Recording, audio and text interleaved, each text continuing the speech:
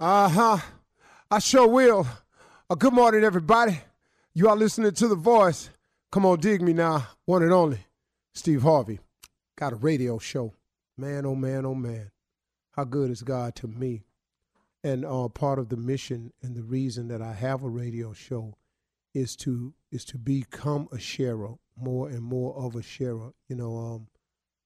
I used to hear my mother say it to me all the time, but God blesses you to become a blessing. And I think the more you understand that about yourself, I think the more blessings will flow your way.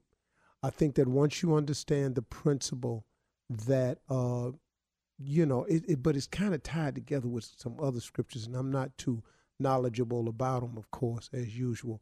But I do know what I've heard, And, if you look at something simple as do unto others as you would have them do unto you, wouldn't you want somebody to help you if you needed help? I just know how to get it down there to where I've been able to understand it.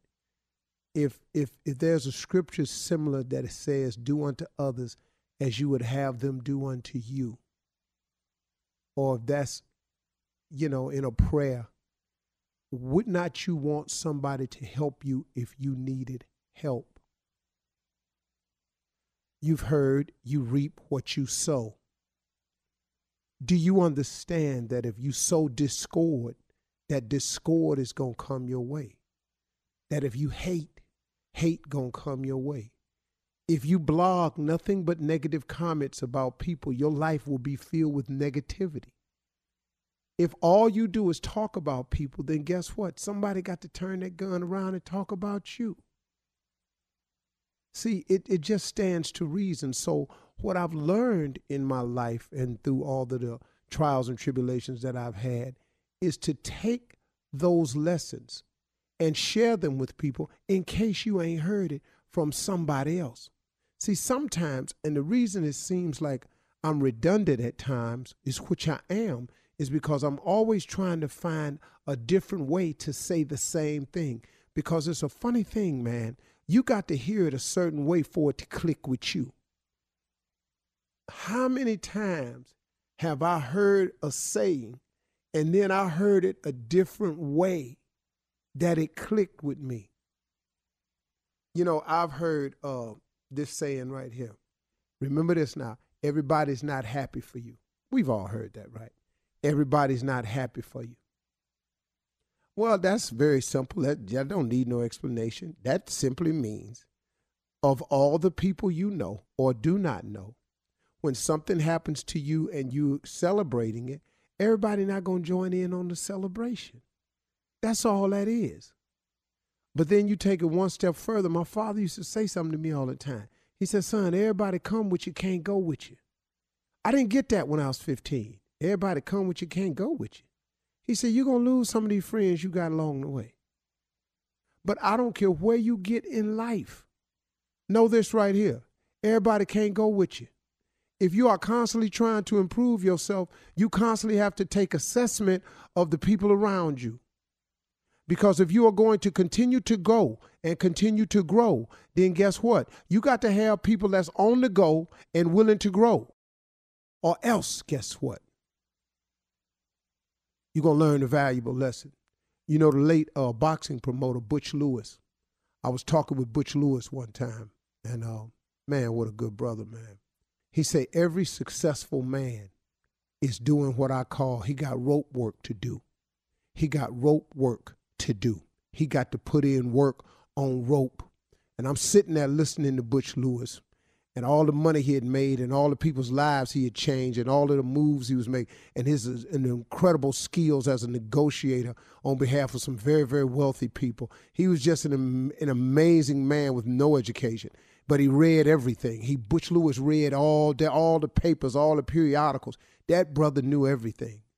He said, you got to put in rope. And I was sitting there listening. He said, here's the analogy, little brother. He said, you are on rope. There's a thick rope. You have on no shirt. You have on some tattered clothes. You have on no shoes. Your shorts is cut off just below the knee and they tattered. You got dirt on you and you're sweating. There's this huge raw rope over your shoulder. There's burn marks on all of your shoulder. connected to that rope is a wagon.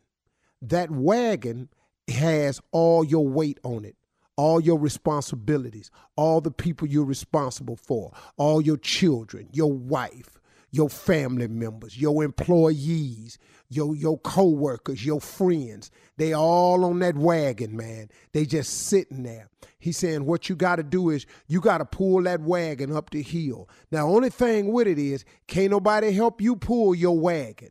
You pull your wagon alone. He said, now, what you can do along the way of pulling your wagon is you can find yourself a good wife, a good woman. He's saying that what that woman does is she get down off the wagon. She fan you while you pull it. She put water on you while you pull it. She put stuff in your mouth while you pull it. She kick rocks out the way while you pull it.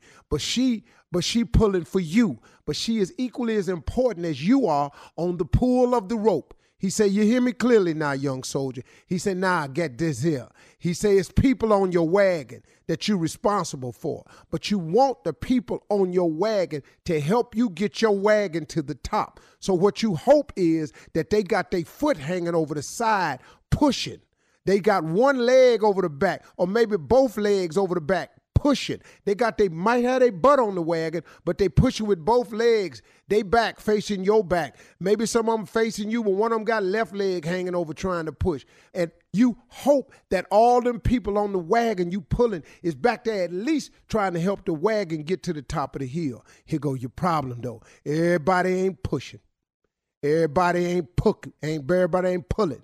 Everybody ain't kicking rocks out the way. You got some people on your wagon that's just laying on the wagon, drinking lemonade, looking at you, talking about how long it's taking you to get your wagon up to the top, looking at you, talking about why this wagon's so slow.